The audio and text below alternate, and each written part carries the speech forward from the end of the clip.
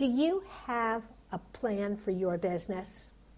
I don't mean a vague, generic, yeah, we kind of want to do this. I mean a specific plan that outlines the steps that you're going to take to reach your goals.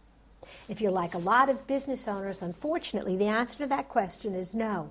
And I'm going to tell you that that's a lot like getting in your car and saying, I'm going to drive from Indianapolis to Nebraska, and not taking a map with you. Sure, you might get there eventually, but there's a good chance you're going to get lost along the way.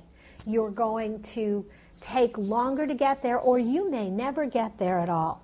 And so, as you're thinking about your business, I'm going to encourage you to take some time this month to map out where you want your business to be in a year and how you're going to get there.